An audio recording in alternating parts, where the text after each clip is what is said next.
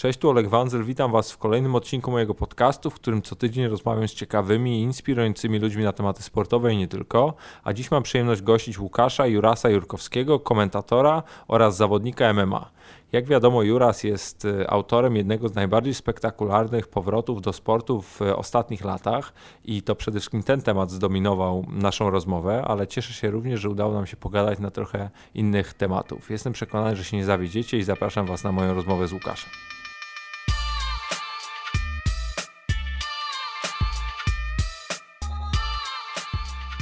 Cześć Juras.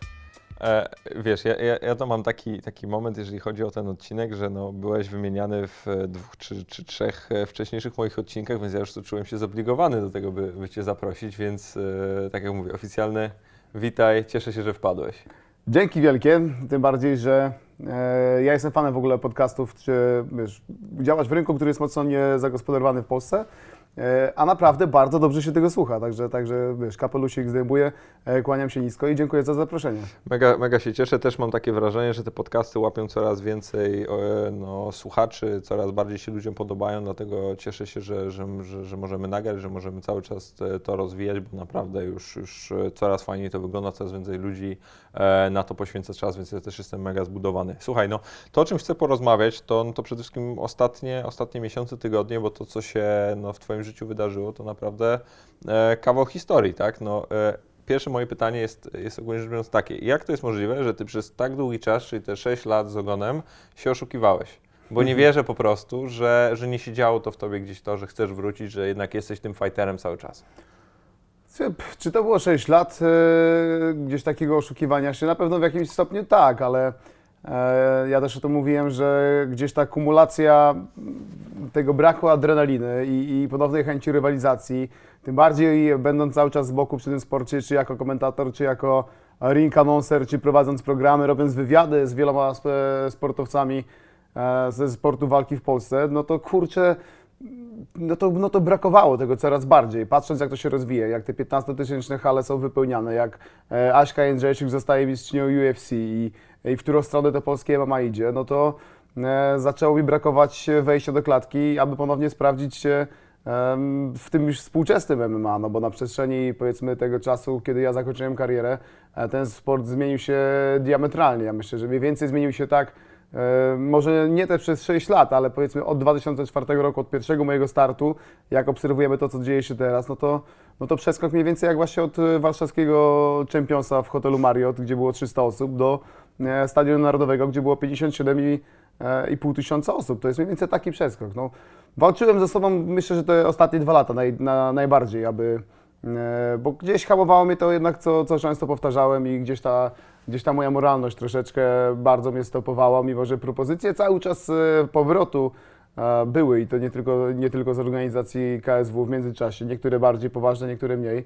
Moralność w jakim sensie? Wybacz, przerywam. Wiesz, pożegnałem się jednak z publicznością po mojej ostatniej walce na KSW 15 i często w wywiadach podkreślałem to, że muszę szanować jednak swoje zdanie, wiesz, że ja muszę sobie spojrzeć w lustro potem, łamiąc się i myślę, wiesz, ten zarzut, że wracam, rozmieniam się na drobne, wracam dla pieniędzy, zawsze będzie się gdzieś dla mnie ciągnął, mimo że myślę, że tak, moi znajomi, rodzina, bliscy, koledzy z maty, wszyscy wiedzą, że nie zrobiłem tego dla pieniędzy, bo specjalnie jakoś nie narzekam na ich brak, poukładałem sobie dosyć dobrze życie zawodowe już po tej zawodniczej karierze, a po prostu cholernie mi tego brakowało i tej adrenaliny walki, która jest nie do zastąpienia przez wszystkie dziwne rzeczy, które starałem sobie przez te 6 lat gdzieś tam wypełniać, robić, szukać jakichś nowych wyzwań i w zasadzie tyle. No, cieszę się jednak, że nadarzyły się takie okoliczności, że mogłem powiedzieć fuck that,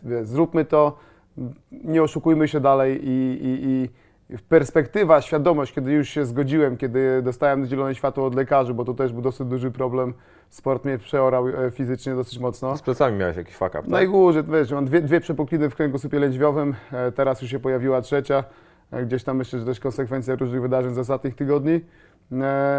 No ale kurczę, no to jest wiesz, ryzyko, no akceptujesz to i nie ma co narzekać, ale perspektywa tego, że mogę wrócić z powrotem do tego sportowego trybu życia, przygotowywać się, wiesz, znowu chodzić non-stop zmęczony, obolały, wiesz, porozbijany i za chwilkę wyjść do klatki przy takiej publiczności u siebie w mieście, na najbardziej kultowym sportowym obiekcie, no to kurczę, wiedziałem, że od początku ta decyzja będzie tą dobrą i absolutnie tego nie żałuję i myślę, że jakbym się nie zgodził, jakbym miał ten dylemat moralny, który mnie stopował wcześniej, to dzisiaj bym cholernie tego żałował. Ja na przykład w ogóle jestem strasznie szczęśliwy i się cieszę, że wróciłeś, bo na przykład ja w ogóle nie miałem szansy Ciebie oglądać na żywo czy w telewizji, jak jeszcze walczyłeś, bo kompletnie tego nie pamiętam, wtedy jeszcze w ogóle nie interesowałem się MMA, no moje zainteresowanie to się gdzieś tam powiedzmy rozwija od jakichś 2, 3, 4 max lat, więc nie miałem prawa tego pamiętać, więc też się cieszę, że mogłem Ciebie zobaczyć w tej roli, no bo znam Cię jako komentatora, znam Cię jako no, kumpla z Legii, kumpla z pracy, etc. I dlatego to było też mega fajne przeżycie. Ale bym chciał się Ciebie i zapytać i poprosić, jakbyś mógł troszkę bardziej ten proces powrotu opisać. No bo ja pamiętam akcję Juras musisz na Twitterze, pamiętam różnego rodzaju podchody, namawianie, etc. Ale jakbyś mógł właśnie opowiedzieć, jak to dokładnie wyglądało. No bo to był nagle taki dzień, że opublikowałeś ten film, który zresztą biegasz tam przy Legii, etc. I jest taki bardzo fajnie nakręcony no i nagle to się dzieje. Ty się zaczynasz przygotowywać i mówię, fuck, jak to się stało, nie? Więc jakbyś mógł to trochę nam przybliżyć. No tak z końcem roku tak naprawdę ja już gdzieś ta myśl powrotu dosyć mocno, że wiesz, kołatała w głowie. Nawet miałem okazję spotkać się już z Kubą Mauriczem, który jest moim dietetykiem. Mówię, Kuba, od nowego roku może zacznijmy jednak myśleć o tym, żeby już, wiesz, Twoim programem troszeczkę jechać, bo kto wie, wiesz, no nie miałem żadnej propozycji jeszcze takiej realnej, bo nie traktuję poważnie propozycji, którą gdzieś tam w gronie znajomych z KSW, między innymi czy z Maćkiem Kowalskim, czy z Martinem siedzimy, gadamy i zazwyczaj w formie żartów, że wiesz, że 2017 Juras wracasz, tym bardziej, że wiesz, bardzo często gdzieś działo się to w okolicznościach, gdzie było rozlewane jakieś whisky, więc wszystko w formie żartów. Kultowe whisky w swoim przypadku. Tak jest. Więc tak stwierdziłem, że może ten 2017 rok zacząłem trochę mocniej trenować. Nie byłem jakoś zadowolony specjalnie ze swojego stanu zdrowotnego i fizycznego po mocniejszych treningach, mocniejszych sparingach, bo jednak nie ukrywajmy, że mam 36 lat i naście lat spędziłem w zawodowym sporcie, więc to musi się odbijać, ale gdzieś tam się z początkiem roku i zaczęło to bardziej klarować, już takie bardziej poważne rozmowy. Na początku mówiłem nie było tego tematu narodowego, więc też nie było takiego magnesu, który mógłby jakoś mocno mnie przyciągnąć, abym nagle 180 stopni, dobra, robimy, to jest narodowy, wiesz, boom, nie? Po czym padło hasło Stadionu Narodowego. Od razu pierwsza rzecz w głowie, wiesz, kurczę, idealny moment, no. Idealny moment, ale poczekam. I pamiętam w radiu podczas swojego programu, w rozmowie chyba z Wojsławem Rysiewskim, czyli dyrektorem sportowym Federacji KSW, Andrzej Janisz mówi, przecież jak robicie galę na Stadionie Narodowym, no to musicie mieć Jurasa, no, chcecie sprzedać ten stadion, to musicie mieć Jurasa. I gdzieś to pojawił się ten pierwszy pomysł, oczywiście na początku przez KSW zaprzeczany, po czym w najprostszy możliwy sposób, co teraz się dzieje i to jest też świetne w social mediach, to nie tylko tak, że internet jest zły, ale Maciek Kowalski napisał na Twitterze sobie tweeta, w którym wzywa mnie do tego, abym odkurzył, wiesz, rękawice i wrócił na Narodowy. Spotkaliśmy się bardzo szybko, bo chyba 2 dni później udało nam się od razu spotkać. Przegadaliśmy możliwości, dlaczego, co, jak, za, przeciw i ta machina ruszyła. No i ruszyła na tyle, że najpierw powiedziałem, że całą decyzję oprę o tym, co mi powie lekarz, no bo jeżeli mam podjąć rękawicę, rozbudzić nadzieję wielu kibiców, a to, co mówisz, ta akcja cała Juras musisz, to było w ogóle kapitalne. To, co się zadziało w internecie, na ulicach, bo ja bardzo duży feedback dostałem od ludzi, których spotykałem na co dzień, gdzieś idąc ulicami, już nie mówię galeriami handlowymi, żeby nie było też galerianka, ale to się zadziało i wiedziałem, że nie mogę tych ludzi zawieść i tak mówię, spokojnie, poczekajmy, ja sprawdzę mój stan zdrowia, żeby nie było tak, że ja zacznę trenować, wejdę na mocne obroty, bo ustalmy, że trenowanie takie moje, które miałem przez ostatnie lata, czyli ustalmy, że większa rekreacja, a co innego jak trenujesz 11 razy w tygodniu pod mocnymi obciążeniami, z takimi końmi, z poważnymi sparring partnerami, bo tutaj...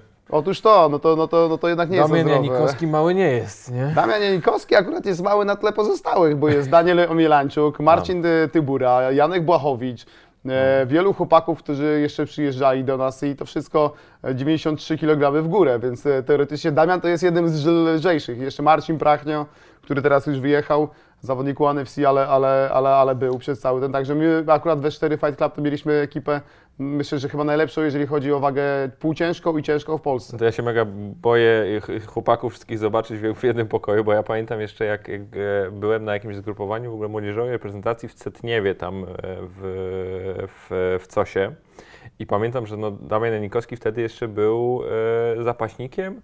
I oni tam mieli jakieś, jeżeli dobrze pamiętam oczywiście, oni tam mieli jakieś zgrupowanie i tak dalej. Pamiętam, że przyszli zapaśnicy, ciężarowcy i to cała ekipa i oni idą, wiesz, naładowane na te tace, jakieś 30 bułek, jakieś szynki, tego typu rzeczy. Mówię, Jezus Maria, nie? Więc mówię, padnę, nie? Jak potem zobaczyłem, że będzie walczył, mówię, super, nie? Bo fajnie to może wyglądać, ale zawsze mi się wydawało, kurde, ogromnym gościem, nie? Więc jak teraz mówi, że jest że jeden z mniejszych, tak. No dobra, ale to, co chciałem zapytać, bo to była mała dygresja, czyli no, główną motywacją był ten stadion narodowy? Zdecydowanie tak. No.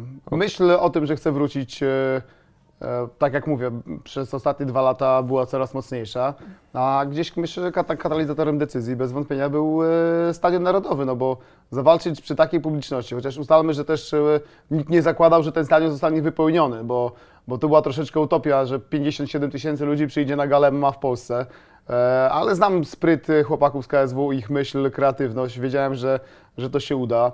Pokaz siły też trochę, co? Tak. No i kurczę, no to wszystko zagrało. No od początku, od decyzji lekarza, który powiedział ok, zielone światełko, próbujemy. Bardzo dużo kosztowało mnie to rehabilitacji z moim Marcinem, który opiekuje się mną gdzieś pod względem fizjoterapii od wielu lat, zna mnie doskonale i równolegle do treningów, między treningami rehabilitacja, aby ten kręgosłup trzymał. Żeby nie było to, o czym wspominałem, że rozbudziłem nadzieję wszystkich i ciekawość ludzi, wiesz, cała akcja Juras musi, a tu pierwszy tydzień mocnych treningów, bang! Juras nie i szpital, może. wiesz, no i koniec przygody, więc dużo te przygotowania mnie kosztowały, nie tylko nawet samych ciężkich treningów, bo ja nie mam problemu z ciężką pracą, ja bardzo lubię ciężko pracować, ale też takiej trochę logistyki, no bo wiesz, to nie jest tak, że rzucasz nagle wszystko. Ja też mam sporo obowiązków i zawodowych, innych i musiałem to oczywiście trochę ograniczyć, w dużym stopniu nawet ograniczyć i obowiązków związanych z opieką nad dzieckiem, więc kurczę, te 3 miesiące przygotowań kosztowało mnie naprawdę wiele, ale było warto. No, to jest taka nagroda na koniec, o której się zapomina, że wiesz, że siedzisz i tam z bólu płaczesz i musisz się zebrać i iść na następny trening. Tych momentów kryzysowych też było podczas przygotowań sporo, no bo musiało być. No, wiesz, to wszystko fajnie wygląda, jak się pokazuje w dużej mierze w social mediach ładne zdjęcia z treningu, czy reklamujesz coś, czy jest zadowolony, uśmiechnięty po treningu, ale bardzo rzadko widać to, co dzieje się między treningami albo wieczorami i... Głównie śpisz wtedy. No chciałbym spać, wiesz, no to jest właśnie ten problem, że niestety między treningami, wiesz, trzeba odebrać dziecko ze szkoły, zawieźć, zapewnić jej jakieś atrakcje, żeby się dziecko nie nudziło. Za chwilkę idziesz na drugi trening, musisz zawieźć się albo tutaj przyjeżdżam. Akurat w moim przypadku bardzo dużo pomogli mi moi rodzice, którzy i moja siostra, która przyjeżdżała i na zmianę opiekowali się moją Julką, która ma 7 lat, żeby ja mógł jechać na trening. Wiesz, ale tu z treningu musisz szybko wracać, bo musisz zwolnić, bo oni muszą iść rano do roboty i naprawdę to takie było dosyć wyczerpujące, no ale jak się powiedziało A, trzeba wiesz, dalej cały alfabet wystukać i na końcu, wiesz, będzie ten Z i walka już jest nagrodą tak naprawdę, nie? Walka to jest najprostsza rzecz i najprzyjemniejsza rzecz z tego wszystkiego. No to mega ciekawa teza, to muszę jeszcze kiedyś wziąć jakiegoś innego fightera i to zweryfikować. No, mniej więcej to samo ci każdy powie. Super. Okres przygotowań jest najtrudniejszym etapem w karierze. Nagrodą taką, chciałem powiedzieć wisienka na torcie, ale myślę, że w dobie Tomka Hajty, wiesz, niech to będzie truskawka na torcie. Pozdrawiam serdecznie, bo jestem wielkim fanem. I to wychodząc do klatki, jeżeli idziesz już do klatki, jesteś świadomy, że nawet tam, wiesz, miliard kontuzji, które przeszkadzają ci trenować, wszystko boli, to już jest nagroda. To, co się wydarzy w klatce, jest nagrodą i tak naprawdę to już jest z górki. Ja pamiętam, że słuchałem kiedyś podcastu, w którym gościem był Triple H, no, czyli legenda wrestlingu w Stanach i federacji WWE. I on wtedy opowiadał, że no, on się bardzo blisko przyjaźni z Floydem Mayweatherem i był u niego, on go zaprosił na walkę z Mannym Pacquiao czy z Marquezem, no z którymś z tych gości, no, czyli topowa walka wtedy w świecie boksu. I on do niego przyszedł do szatni i normalnie widzi, że Mayweather sobie leży na kanapie, przerzuca sobie telewizor, totalnie wyluzowany i on się go pyta, słuchaj, no Manny, może wiesz, no nie wiem, wyjdziemy albo coś takiego, nie będziemy ci przeszkadzać. Mówi, stary, no jak ja nie jestem gotowy teraz, to już nie będę gotowy, więc w ogóle nie ma się co stresować, dlatego jest to pewnie trafne to, co mówisz. No inaczej, na pewno jest trafne, ja to sobie mogę domyślać. Ale poruszyłeś kwestię swojej córki i to mnie w sumie też strasznie interesuje, bo pamiętam w jakimś wywiadzie czytałem, że no i powiedziałeś, że chciałeś, by ona też ciebie zobaczyła jako fightera i jak ona się zapatrywała na tę sytuację, no bo już dużo bardziej świadoma, 7 lat, to już jesteś w stanie z nią jakoś pogadać. To jak ta wasza relacja wyglądała? Kurczę, no na początku, no wiesz, jak ja w ogóle konsultowałem, wiesz, jak tokolwiek to brzmi, z 7-latką konsultuję, czy ja mam wrócić, czy mam się bić. A są poważne dyskusje. To są bardzo poważne dyskusje i rozmawiamy. Moja córeczka jest świadoma oczywiście, czym jest MMA jako sport, no bo oczywiście ma wielu wujków z tej branży, których uwielbia, wie, że oni się biją, ogląda często walki ich w telewizji, chociaż jak walczy wujek Janek Bochowicz, z racji tego, że to szwagier, więc jesteśmy bardzo blisko ze sobą, często spędzamy czas, Julka też bardzo Janka lubi, to jak Janek walczy, to on akurat idzie gdzieś tam pod stół się chowa, bo przede wszystkim nie może wytrzymać tego, jak ja reaguję przed telewizorem, a dwa, że jakoś ciężko jej się na to patrzy, więc ja świadomy tego, tak wiesz, podpytuję, czy chcę, żeby tatuś wrócił do klatki, żeby się bił tak jak wujek Janek, wujek Różal i wiesz, i wszyscy pozostali. Wujek Różal, wujek jak Różal, to brzmi. to jest pięknie, ale dla mojej Julki jest to wujek Różal po prostu. I myślę, że ona do końca na początku nie była świadoma tego, czym jest powrót taty do klatki. Ona cały czas, mówiąc w szkole, że kim jest tata z zawodu, no to jak piszesz te wypracowania, czy opowiadasz, no to, że jest komentatorem sportowym i trenerem. Więc w jej świadomości ja już nie mam nic wspólnego z biciem się na pięści i kopnięcia, wiesz, krwawieniem, łamaniem sobie kości. I to takie bezpieczne dla dziecka. I myślę, że przygotowania całe tak naprawdę też nie była tego świadoma do końca, że ja muszę trenować. Rozumiała, że nie mogę spędzać z nią tyle czasu, ile chciałbym spędzać, bo muszę skoncentrować się na treningach. I tak naprawdę dopiero po walce, dzień po walce, miałem przyjechać do niej, ale mówię, kurczę, wyglądałem fatalnie. I teraz jak ja bym przyjechał do dziecka, wiesz, z całą obitą twarzą, wiesz, poszyty, bo tam jest Sokożu w tej drugiej rundzie jednak parę razy łokciem trafił. To będzie to średnio wyglądało, ale mówi, że ona się nie boi. Ja mówię, dobra, to przyślę zdjęcie, zobaczyła zdjęcia i tak to myślę, że za tydzień. Tak, myślę, że to nie było najlepsze co wtedy zrobiliśmy. Ale w poniedziałek, czyli 2 dni po walce, przyjechałem do szkoły. W szkole dzieciaki oczywiście wszyscy wiedzieli, bo wszyscy oglądali galę w telewizji, wiesz, ojcowie oglądali, więc ona była strasznie cholernie dumna, że tata... Nie, absolutnie. Ja bym nie pozwolił, żeby oglądała to. Jakby zaczęła drugą rundę, to pewno dziecko miałoby zwichrowaną psychikę bardziej niż ojciec. I była cholernie dumna z tego, że wszyscy mówią, że ale masz fajnego tatę, że walczył w klatce, że wygrał. Wiesz, przyszedłem do szkoły, więc te dzieciaki wszystkie naokoło, wiesz, taki kasus bohatera, wiesz, wchodzę, nie? Więc oni byli wszyscy zajarani. Robiłem sobie zdjęcia w ogóle z dziećmi w szkole, młodszymi, starszymi, jakieś autografy rozdawałem na rękach pisane, wiesz, super, więc ona, widziałem to z boku, była dumna, że ja to zrobiłem i ja myślę, że to był dopiero moment taki, w którym ona zrozumiała, że kurczę, że faktycznie tata się znowu bije, nie? Że jest zawodnikiem, taki jak wujek Janek, czy wujek Różal, czy wiesz, całe stado innych wujków naokoło. Właśnie, a jak ci kumple z maty, tak jak o nich mówisz, no czyli właśnie Różal, czy Jan Błachowicz, czy pozostali wszyscy się zapatrywali na ten twój powrót? No bo czasem jest tak, że no mogą sobie mówić, nie no, Juras, wiesz, co ty pierdolisz, nie wracaj, jesteś zardzewiały, tylko sobie krzywdę zrobisz, nie? Ale no, wierzę, że akurat tutaj było inaczej. Nie, to było zgoła. Tak naprawdę z moich znajomych branżowych nikt nie miał cienia wątpliwości, oni widzą mnie na co dzień, przebywamy na co dzień, znamy się, rozmawiamy i oni widzieli, jak mi tego cholernie brakuje, jak brakuje kogoś, kto mnie po prostu popchnie w stronę decyzji o tym, żebym rywalizował ponownie, tym bardziej, że pozostawałem jakoś tam w miarę aktywny sportowo, czy przychodziłem posparować sobie z chłopakami. Na pewno Janek Błachowicz, z którym chyba jako pierwszym rozmawiałem o tym, o powrocie, więc mówię, w ogóle się, wiesz, używając mocniejszych słów trochę, mówię, nad czym się w ogóle zastanawiasz, wiesz, bo masz okazję jeszcze na narodowy, wiesz, no to kurczę, że będę kimś tam i kimś tam, jak tego nie wezmę, tak. Różal dokładnie to samo, też z Różalem jesteśmy przyjaciółmi i telefon do Róziego, mówię, słuchaj, jest taka, to mówię, no oczywiście Różal w swoim stylu, więc tak przekleństw i bardzo mocnych słów, że albo jesteś pizdą, albo jesteś wojownikiem, no to się zastanów, wiesz, a to nie jest tak, że mówię, możesz zawiesić ewentualnie w ogóle kolejne wojny, ale wojownik rodzi się wojownikiem i wojownikiem umrze i to też mnie dosyć mocno przekonało. Na pewno w dużym, bardzo dużym stopniem, tym bardziej, że rozmawialiśmy dzień po gali w Nowym Jorku jeszcze wcześniej, bo ja już tak troszeczkę wspominałem, Zaszką Jędrzejczyk, spotkaliśmy dzień po gali u niej w pokoju i tak mówię, kurczę, jak patrzę na to wszystko, mówię, sam bym chciał wziąć w tym kiedyś udział i Jaśka bardzo mocno akurat namawiała mnie przez dłuższy czas, abym wrócił, abym nie miał jakichkolwiek dylematów, jeżeli czuję, że chcę to robić, to muszę to zrobić, więc akurat z każdej strony miałem naprawdę bardzo duże wsparcie od znajomych z branży i tylko jak wspominałem, że może bym wrócił, no to każdy był z tego powodu zadowolony. Trenerzy również, Piotr Kielniewski, z którym też jako pierwszy gdzieś tam złapałem kontakt i mówię, że może byśmy zrobili i miałem do dyspozycji naprawdę, wszyscy byli strasznie życzliwi i każdy wysunął, wiesz, gdzieś podał Ci pomocną dłoń, że zrobi wszystko, aby pomóc Ci, żebyś był w jak najlepszym stopniu przygotowany.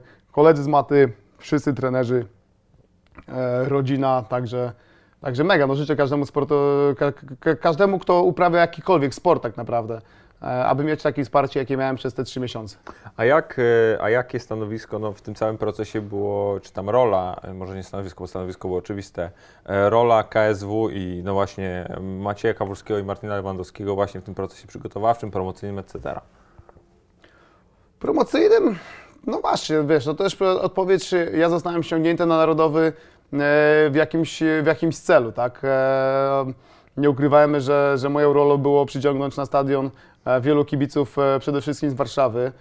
Chociaż wiem, że bardzo dużo osób przyjechało w ogóle z całej Polski, nie tylko z zagranicy. Ludzie pisali, że przylatują na moją walkę, że to jest pojedynek, który ich interesuje najbardziej i oni chcą to zobaczyć. Pamiętają mnie z czasów jeszcze poprzednich startów.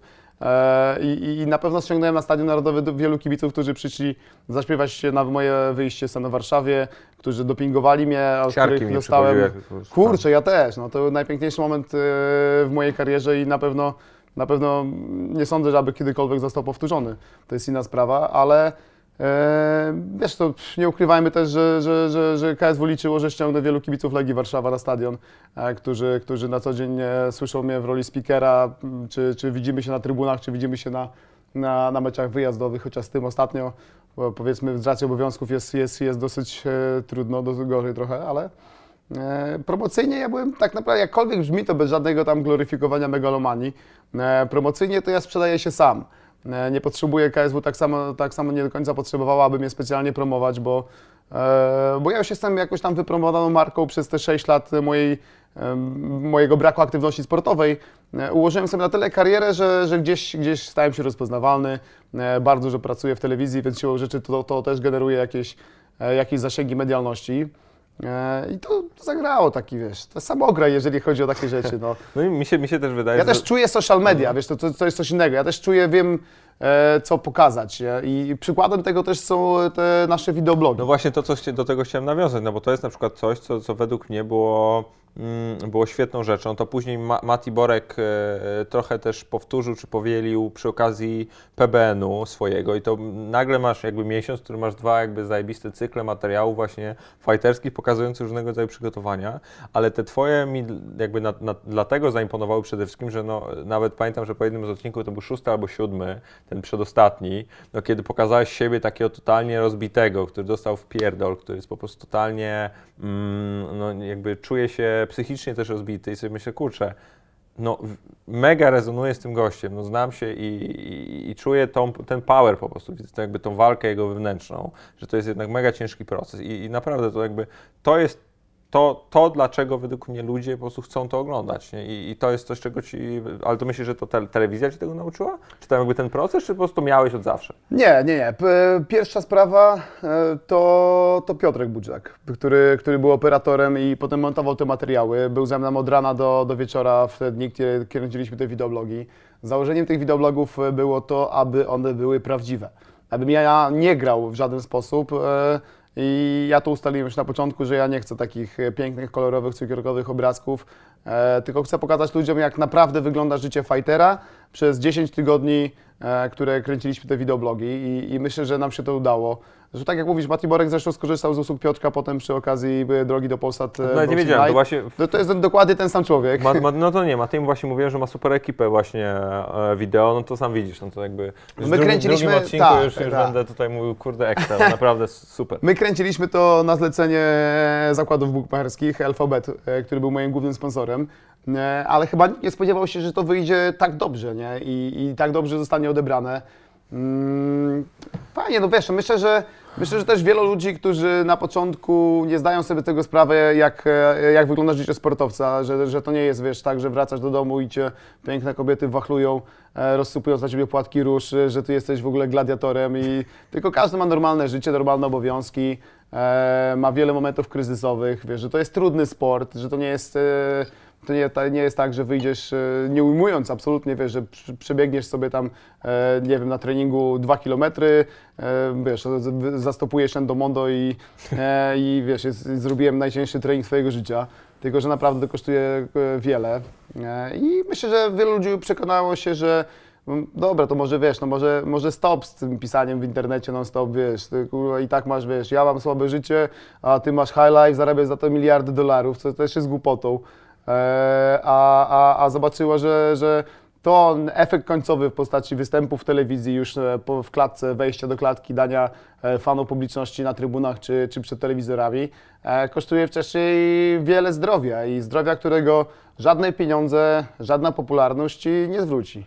No tak, no szczególnie, że mówisz sam o tym, że ty masz te problemy zdrowotne, nie? Więc to jest jednak, się wystawiasz na coś, co wiesz, wiesz, no to jest jednak jakiś pakt z diabłem, bo wiesz dobrze, że idziesz na coś, co ci realnie zaszkodzi, nie? No ja sam też jestem ofiarą tego, że też miałem różnego rodzaju kontuzje, operacje, etc. Ale grałeś dalej. No, dokładnie, ale to jest masakra po prostu, kiedy idziesz, wiesz, no ja pamiętam, że miałem w ogóle taką sytuację, jak ja się dowiedziałem o tym, że mam kontuzję kolana, tą jak się okazało później moją najpoważniejszą, to w ogóle przez jakieś tam 2 czy 3 tygodnie nie było wiadomo, czy to jest zerwane więzadło krzyżowe, nikt tego nie podejrzewał i normalnie mówili mi, że mam pękniętą łąkotkę, ale że to jest kontuzja, z którą potencjalnie można coś próbować robić, więc mówię, wyjdź i próbuj, nie? Ja potem jeszcze, wiesz, trenowałem 10 dni, czy tam starałem się trenować, bo nie można tego trenowaniem nazwać, starałem się trenować, wiesz, z zerwanym więzadłem w kolanie, co w ogóle jak się okazało później, no, masakryczna decyzja. Ale wiesz, to determinuje też, jakim jestem sportowcem, no bo jeżeli kurczę, no, teraz jesteś szanowanym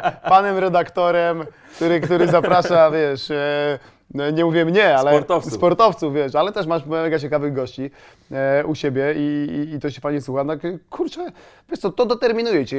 Jeżeli jest w stanie cię złamać kontuzja, oczywiście, no okej, no jak połamałeś się całkowicie i już nie masz jak sam ruszyć z łóżka, to nie ma co, ale jeżeli masz uraz, który wiesz w głowie, w głębi siebie, że możesz robić dalej, tak? Połamałeś rękę, to masz jeszcze jedną i masz jeszcze 2 nogi i możesz pracować dalej ciężko i próbować coś robić, a w międzyczasie gdzieś tam próbować to regenerować. Jeżeli pękł ci łuk brwiowy i jest to dla ciebie wymówką, aby nie iść na trening, czy wiesz, straciłeś 2 zęby, czy kurczę, nie wiem, kręgosłup boli, nie można wstać z kanapy. Ja akurat tu miałem wiele takich momentów. Ale wiedziałem, że jak się rozgrzeje, to przestanie boleć, że będę mógł zrobić trening. Jeżeli w tym momencie się poddajesz, no to nie masz co liczyć na jakiś końcowy sukces. No to oszukujesz sam siebie, wiesz. Albo jesteś sportowcem, albo jesteś fighterem, szczególnie w tej mojej dziedzinie. No albo, wiesz, no albo skończysz i twoim topem będzie start na gali PLMMA. I tyle, no i wiesz, dostaniesz 3 razy w głowę, to klatka szybko weryfikuje. Na jakimś, powiedzmy, poziomie możesz jeszcze walczyć na, powiedzmy, tak zwanym talencie, ale w pewnym momencie przychodzi poziom i weryfikacja, gdzie talent nie poparty żadną pracą możesz sobie wrzucić do kosza i na tym polega właśnie trudność tego sportu, nie? Ile razy dostaniesz pysk, to ile razy musisz się podnieść, wspiąć po tej siatce, stanąć, otrząsnąć, wytrzeć krew i wiesz, i prosić o więcej, nie? No, mi się też wydaje, że czasem jak nawet czytam te komentarze, o których ty mówisz, to mam takie wrażenie, że ludzie w ogóle nie zdają sobie sprawy z tego, z jakim w ogóle bólem codziennym, mam na myśli taki po prostu codziennym, wstajesz rano i cię boli, tak? Wiąże się sport. No naprawdę, i to nie tylko, wiesz, bycie fighterem, czy nie wiem, bokserem. Już mówimy o fizycznym, takim fizycznym bólu. Tak, nie mówię o tym, że jesteś zmęczony, czy ci się nie chce. Ty po prostu wstajesz i nie masz momentu, że coś ci nie boli. To się jakby z kolegami piłkarzami, już takimi, wiesz, którzy kończyli karierę, czy są na końcu, się zawsze śmiejemy, że jakby patologicznie to brzmi, że ja się z nimi śmieję, ale mam podobną sytuację zdrowotną, że wiesz, że jak wstaniesz rano i nic się nie będzie bolało, to znaczy, że nie żyjesz, nie? To jest po prostu Otóż to. z jednej strony masakryczne, a z drugiej strony też na przykład mnie, pomimo tego, że jestem młody, strasznie wiele sport nauczył, tak? To mam na myśli, wiesz, podejścia do życia, no wiesz, jesteś punktualny, masz jakąś etykę pracy. To jest mega, mega ważne, naprawdę, żeby... I mi się też wydaje, że u dzieciaków w dzisiejszych czasach szczególnie brakuje tego typu cech, nie? To prawda, to prawda. A ty na przykład swoją córkę starasz się wychowywać w jakichś tego typu wartościach i tak dalej? Ona coś, nie wiem, jakiś sport uprawia? Zdecydowanie tak. Abstrahując od tego, że od najmłodszych lat jest ze mną na macie, bo wiesz, ja muszę jechać prowadzić zajęcia, a wiesz, mamy podział obowiązków. Bo ty w ogóle sporo dla dzieciaków prowadzisz zajęcia, jeszcze pamiętam, tam w Legia Fight Club i tak dalej, coś tam robiłeś, nie? Kurczę, staram się, może tak, z prowadzeniem zajęć robiłem. Wiesz, staram się wracać do tego i często jestem zapraszany, czy prowadzę jakieś zajęcia dla różnych tam środowisk, czy nie wiem, czy domów dziecka, czy jadę do szkoły i prowadzę na przykład jakieś tam lekcje dla klas 1-3. Spotykam się z tymi dzieciakami też nie tylko po to, abyśmy się wspólnie pobawili sportem, chociaż myślę, że wielu z tych dzieciaków jest w stanie potem zainteresować się, że jednak sport to jest fajna alternatywa na spędzanie wolnego czasu, ale też pokazać, że można być kimś, wiesz, dzieciaki to kupują.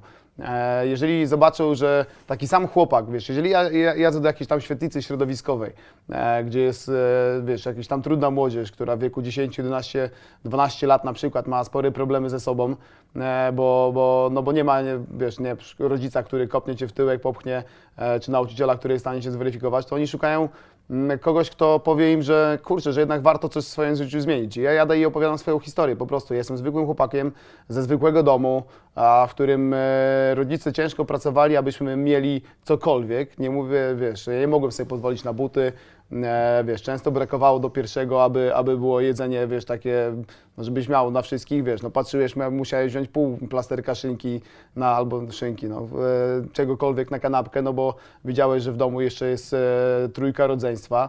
Ja jestem z takiego domu i wiele kosztowało mnie, wiesz, w wieku 20 paru lat miałem zero na koncie, zbierałem pieniądze, aby mieć na odżywki, zbierałem pieniądze, aby mieć na autobus, żeby pojechać na trening i ja gdzieś po drodze się, wiesz, nie poddałem, bo wiedziałem, że mam jakiś cel do zrobienia i wiele zaryzykowałem, rzuciłem studia, podejmowałem wiele różnych dziwnych decyzji i ja idąc do nich, opowiadając swoją historię, oni widzą, że oni też mają szansę, wiesz, że oni mają szansę stać się kimś, wiesz, że oni mają szansę zostać zaproszeni za kilka lat do podcastu, wiesz, Olka Wandzla i siedzieć i rozmawiać o tym, nie? I to jest to, co ja na przykład chcę wielu młodym osobom też przekazać, bo staram się, wiesz, ja mam jakiś, czuję taki troszeczkę moralny dług wobec społeczeństwa, które dało mi szansę, zaufało, które przychodzi teraz na galę, ogląda mnie w telewizji, jest na moich kanałach social mediowych, wiesz, jesteśmy sobie w takiej jakiejś społeczności i ja czuję, że mam po prostu dług wobec tych ludzi, aby teraz go spłacać. Mi się udało i jeżeli z tych ludzi, których bardzo dużo dostaję informacji, że gdzieś inspirują, ja ich inspiruję do pracy, nie tylko młodych, ale też bardzo często starszych, choćby dzisiaj odebrałem telefon od jednego znajomego, którego w zasadzie miałem okazję raz poznać i on mówi, że akcja Juras musisz, to, że ja się zmobilizowałem do pracy, jego ruszyła, żeby wrócić do sportu, że od kilku miesięcy, wiesz, dieta, sport, dużo lepiej się czuje, wiesz, wrócił do różnych rzeczy. Ja dostaję bardzo dużo takich informacji. Jeżeli ja dla kogoś jestem inspiracją i uda mi się jedną osobę zmobilizować, pociągnąć i tej osobie w życiu się uda, to ja będę mega szczęśliwy. Nie ma chyba czegoś, co bardziej napędza w ogóle w życiu to, że realnie masz wpływ, czy w jakimkolwiek stopniu pozytywnie wpływasz na ludzi innych, tak? Na osoby No to jest trzecie. nagroda, wiesz, to jest twoja nagroda. Można być próżnym, wiesz, jakkolwiek to brzmi, mogę się masturbować,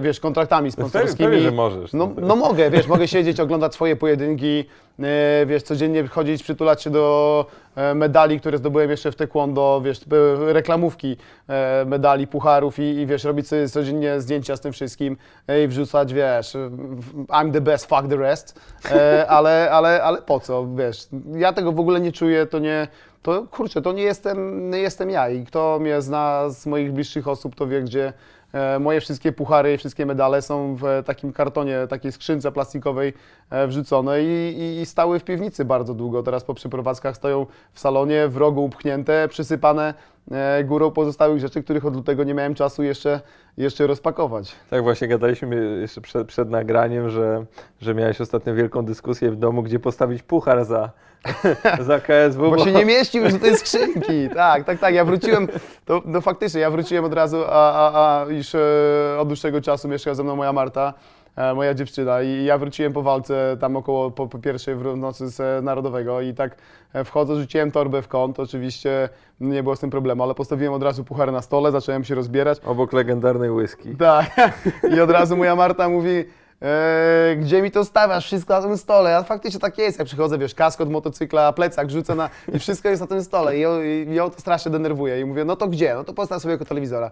Tak jak postawiłem po walce koło telewizora, tak stoi i to w zasadzie jedna eksponowana chyba rzecz u mnie w domu, która jest. A jeszcze pas mistrzowski stoi też koło tego pucharu, który zdobyłem wcześniej, ale to dlatego, że jak na after po gali wpadło kilku znajomych, no to wiadomo, że tam po spożyciu legendarnej whisky wszyscy zaczęli sobie z tym pasem robić zdjęcia. Mówię, gdzie go odłożyć? Mówię, dobra, pozrzuć go na tam, wiesz, koło telewizora. Koło telewizora, bo tam jedyne miejsce jeszcze było w tym całym moim świetniku, w cudzysłowie oczywiście, w domu.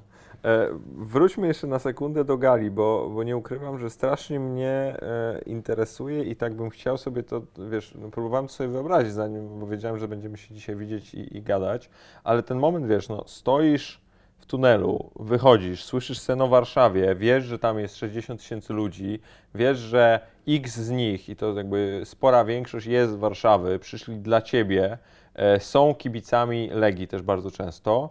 No i jakby emocje, jakbyś mógł opisać ten taki moment faktycznego wyjścia, czy ty, nie wiem, w ogóle go pamiętasz, bo ja na przykład znam sportowców, którzy, wiesz, mówią po prostu, że tych takich największych momentów w swoich karierach po prostu nie pamiętają, nie? To jakbyś mógł powiedzieć, co tobie się działo w głowie? Wiesz, ja pamiętam, o dziwo. Nie pamiętam pojedynku, znaczy drugiej rundy to nie mam prawa pamiętać, bo dostałem tyle w głowę, że nieprzytomny wstawałem po tej drugiej rundzie. O tym możemy też za chwilkę powiedzieć, bo to jest ciekawe, wiesz, ludzie, nie widzisz pewnych rzeczy w telewizji nawet.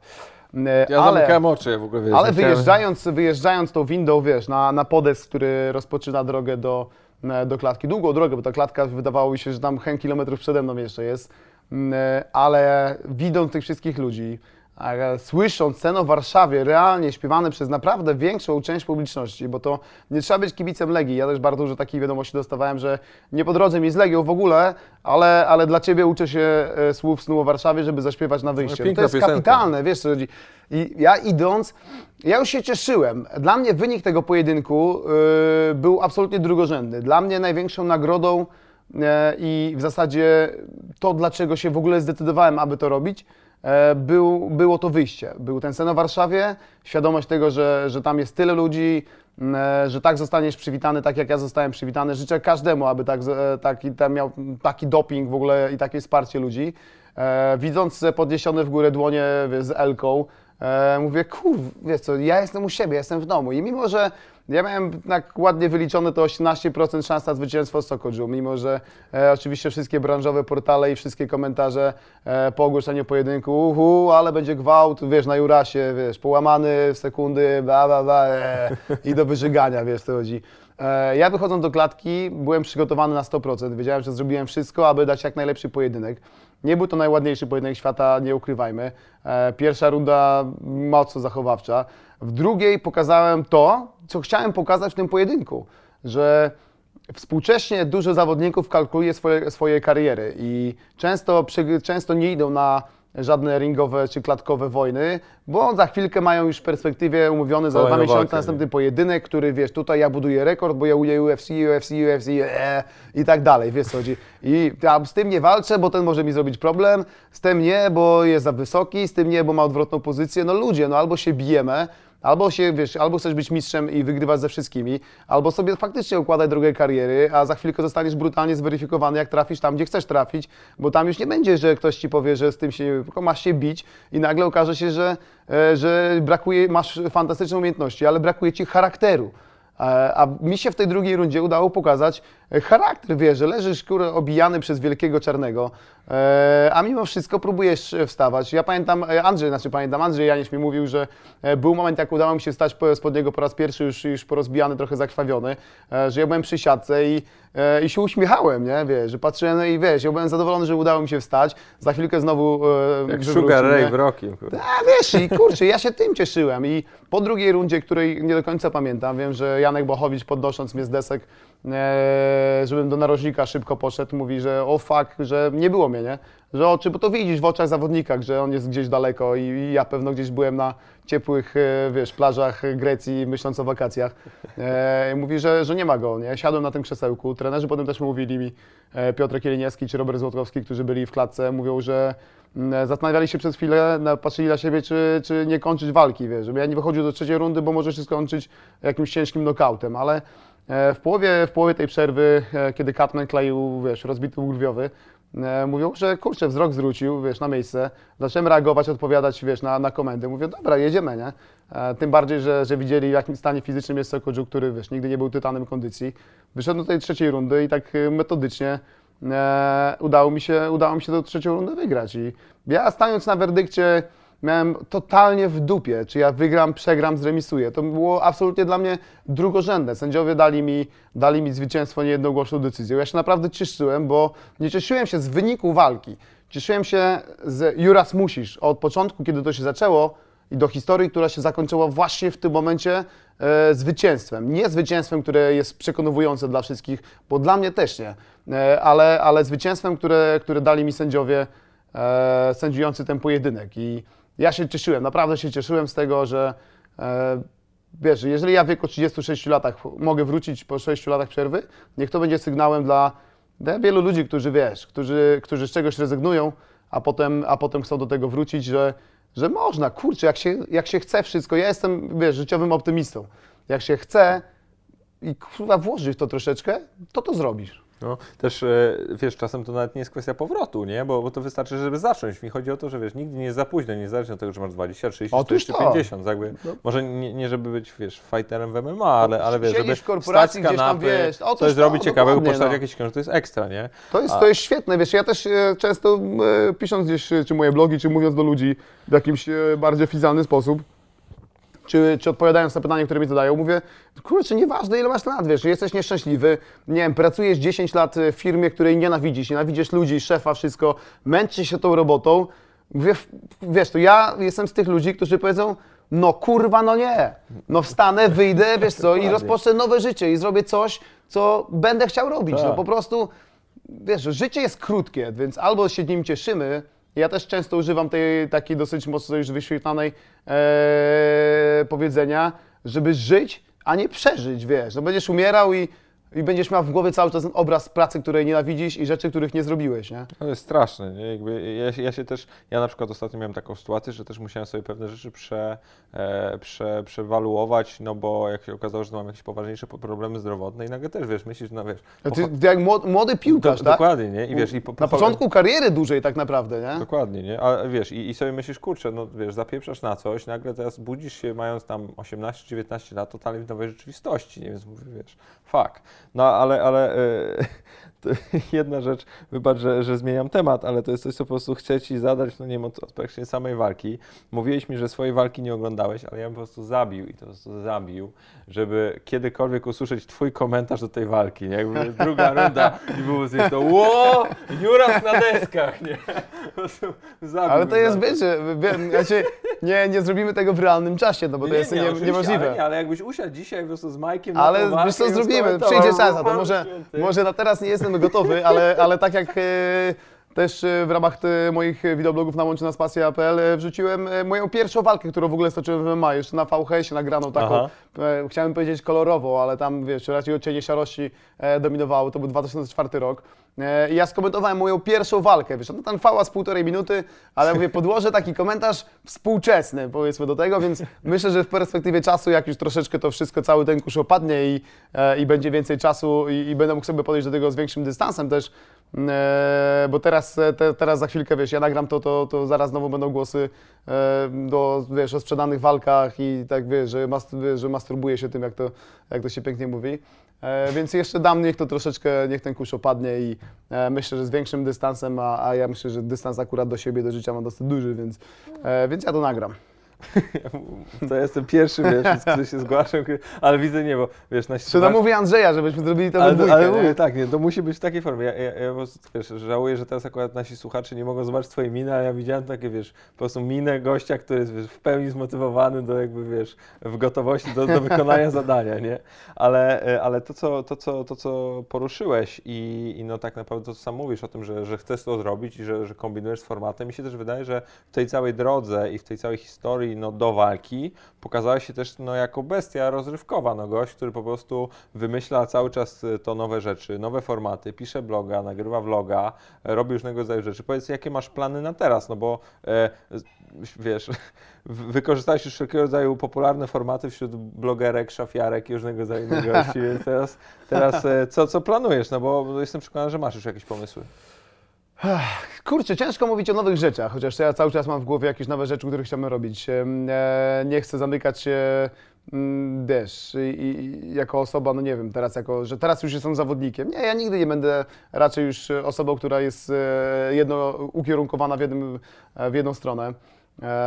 No jestem ponownie zawodnikiem, jakkolwiek to brzmi, chociaż ta myśl do mnie też nie dociera, że jestem ponownie zawodnikiem czynnym w MMA, trenerem, komentatorem, ring announcerem, konferencjerem, bo nawet prowadzę imprezy, które nie są związane w ogóle ze sportami. Czasami mi się to zdarza, gdzieś tam zapraszany i ja bardzo lubię pracować z publicznością, więc chęcią. Jestem speakerem na Legii i ambasadorem klubu, więc powiedzmy, że tych rzeczy, które ja na bieżąco równolegle ciągnę, jest bardzo dużo i ciężko by mi było włożyć, wiesz, jestem też ojcem, więc jeszcze mam obowiązki wobec mojego dziecka, no i pewno moja Marta też chciałaby, żebym może więcej czasu spędzał w domu i czasami, wiesz, żeby poznała mnie, jak będę wracał. Ze stołu. Czasami ze stołu, żebym posprzątał. Tak, no ale to jestem ganiany strasznie za to, nie? Tak samo jak z naczynia w zlepie, nie? Mam zmywarkę obok, dlaczego nie włożę do zmywarki? No po prostu nie, no. Zlep jest po to, żeby leżały naczynia. Zlep. No, także ciężko mi powiedzieć. Na pewno chciałbym spróbować czegoś nowego też sportowego. Nie wiem, wiesz, no, nie wiem ile jeszcze walk stoczę, na pewno jedną, może więcej, wiesz, jak się już wróciło, to będę chciał to kontynuować. To na pewno nie w takim wymiarze. Jak... Sorry, że ci przerwę, ale to przepraszam, ale bardzo ważne, że to mówisz, no bo właśnie ludzie też się zastanawiają, czy to był taki one-off, że wróciłeś, czy właśnie, że będziesz walczył dalej. No to już słyszę, że będziesz walczył dalej. Będę walczył dalej, no na 100% będę walczył dalej, no to nie ulega wątpliwości. Jak już wróciłem, to nie po to, żeby dać rozrywkę tylko i wyłącznie na PG Narodowym.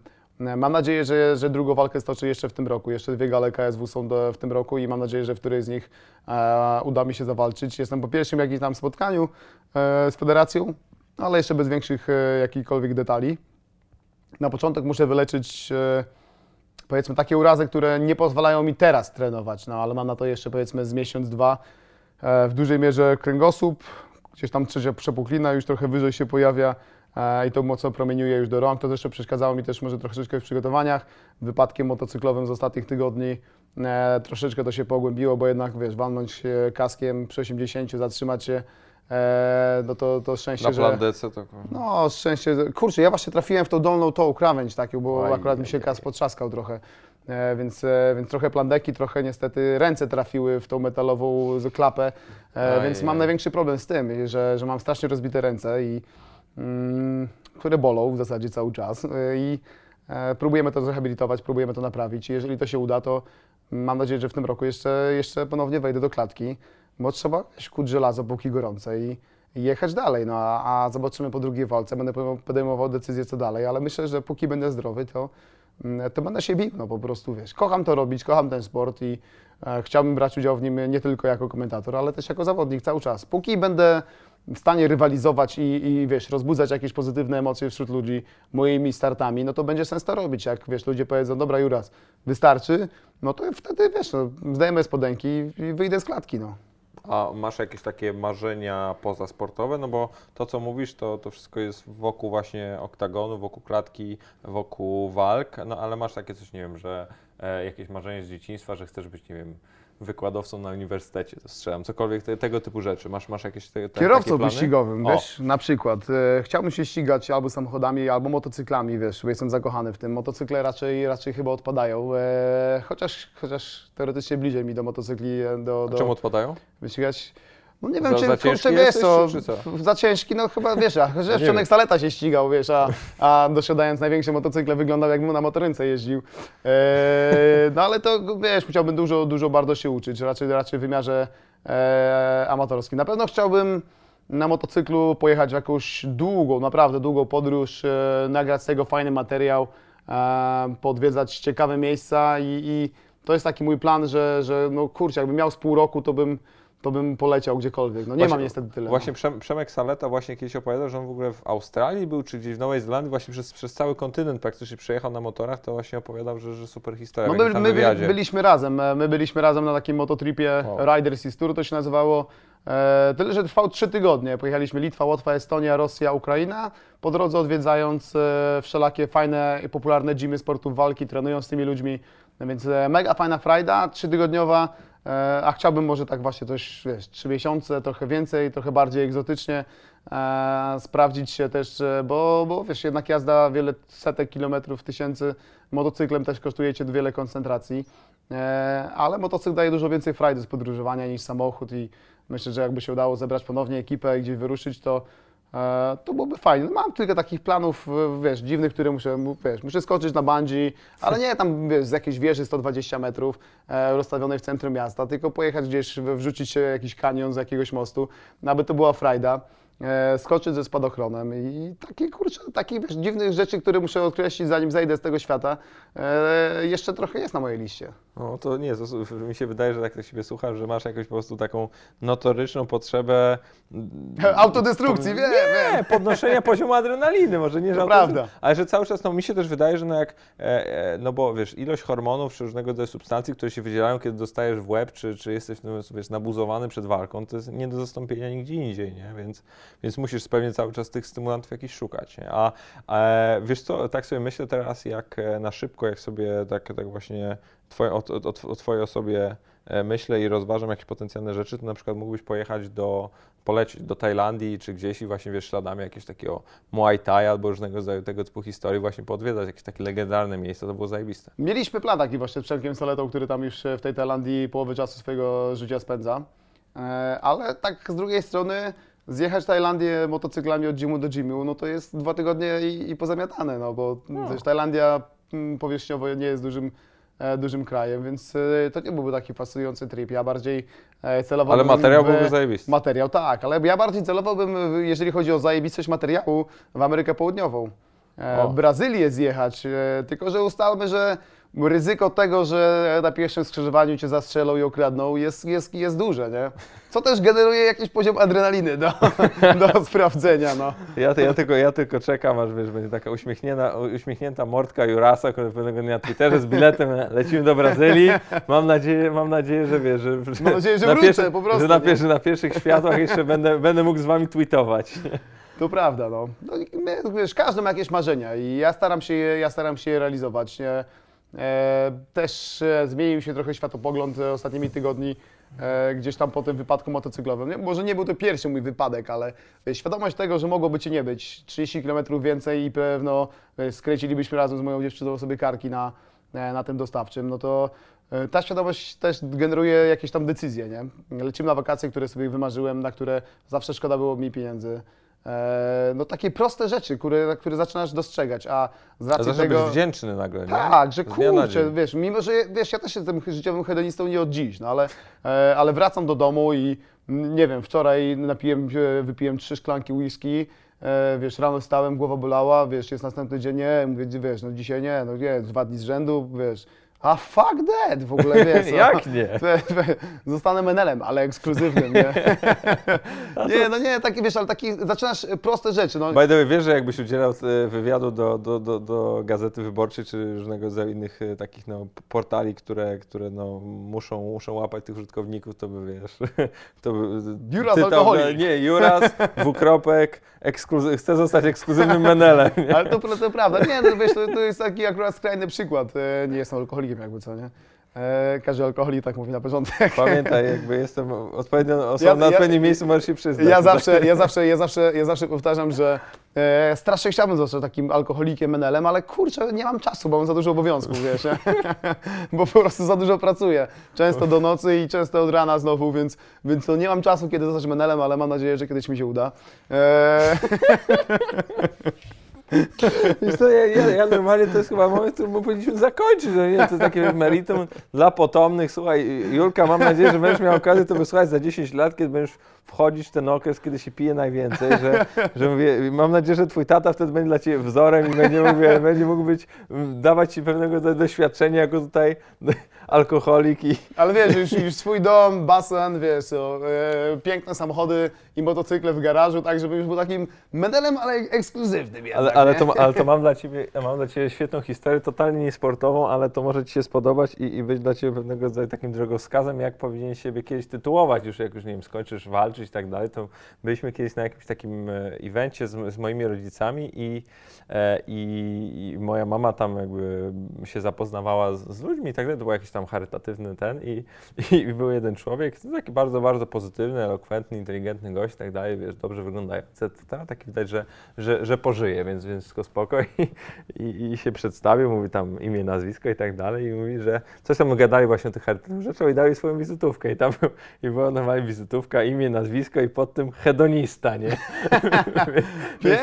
więc ja sobie wyobrażam, Łukasz Jurkowski, hedonista, nie? Tak jest.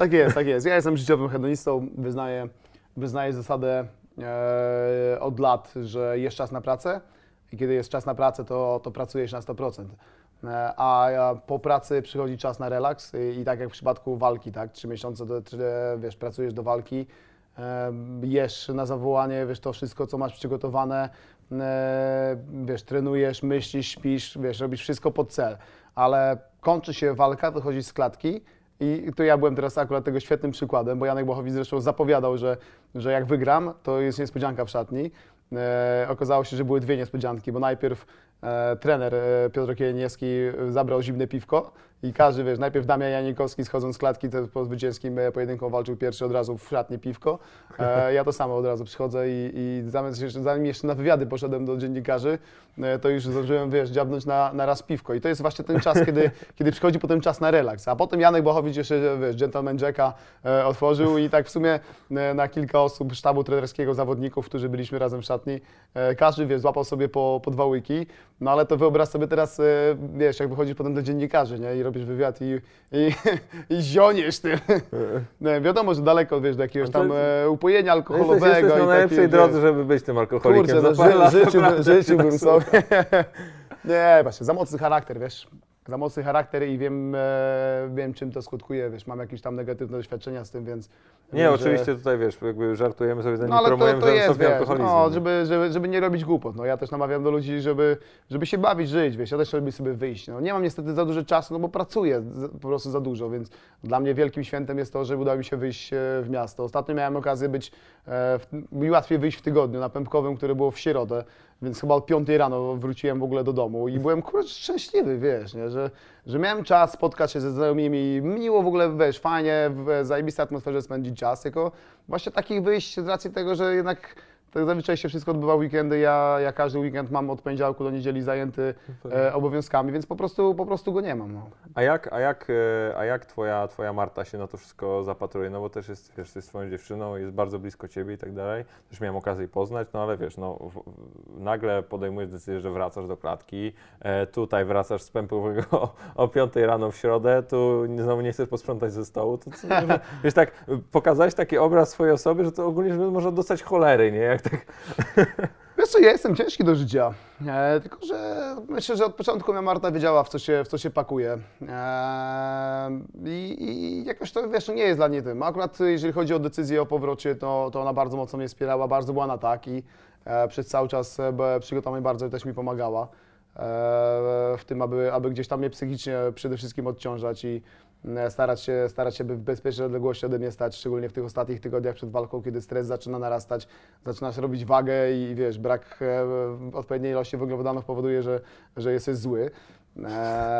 Ma dużo cierpliwości do mnie, więc, ale myślę, że kurczę, że wiesz, że w gruncie rzeczy, mimo tych wszystkich wad o stołach i wiesz, nerwowości i tak dalej i tego, że mnie czasami długo nie ma w domu, to mimo wszystko i tak myślę, że chyba jest fajnie, tak.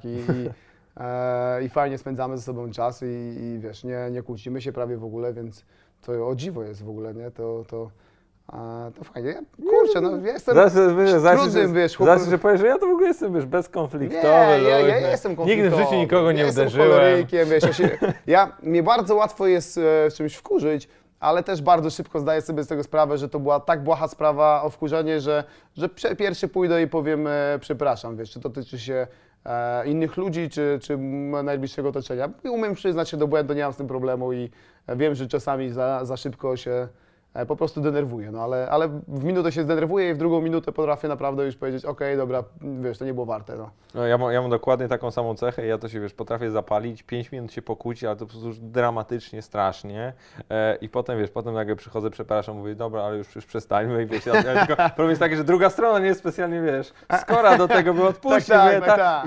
I wiesz, właśnie z moją dziewczyną ostatnio mieliśmy jakieś tam, wiesz, małe spięcie i ja mówię, no Jezu, przepraszam, dobra, już skończ, ona, czemu ty to zawsze robisz? Najpierw się kłócisz, a potem jak wymagasz ode mnie, bym jakby ja od razu na twoje zawołanie była okej. To jest jednak Dobrze, to jakby co, to wiesz, ja będę twój przykład podawał, wiesz, że ty robisz to samo i w drugą stronę jest pełna zgoda, aby przecież, a Juras robi tak samo. Ale no przecież mówiłaś, że to jest okej. Ja mówię, że to jest okej, no dlaczego nie? No właśnie.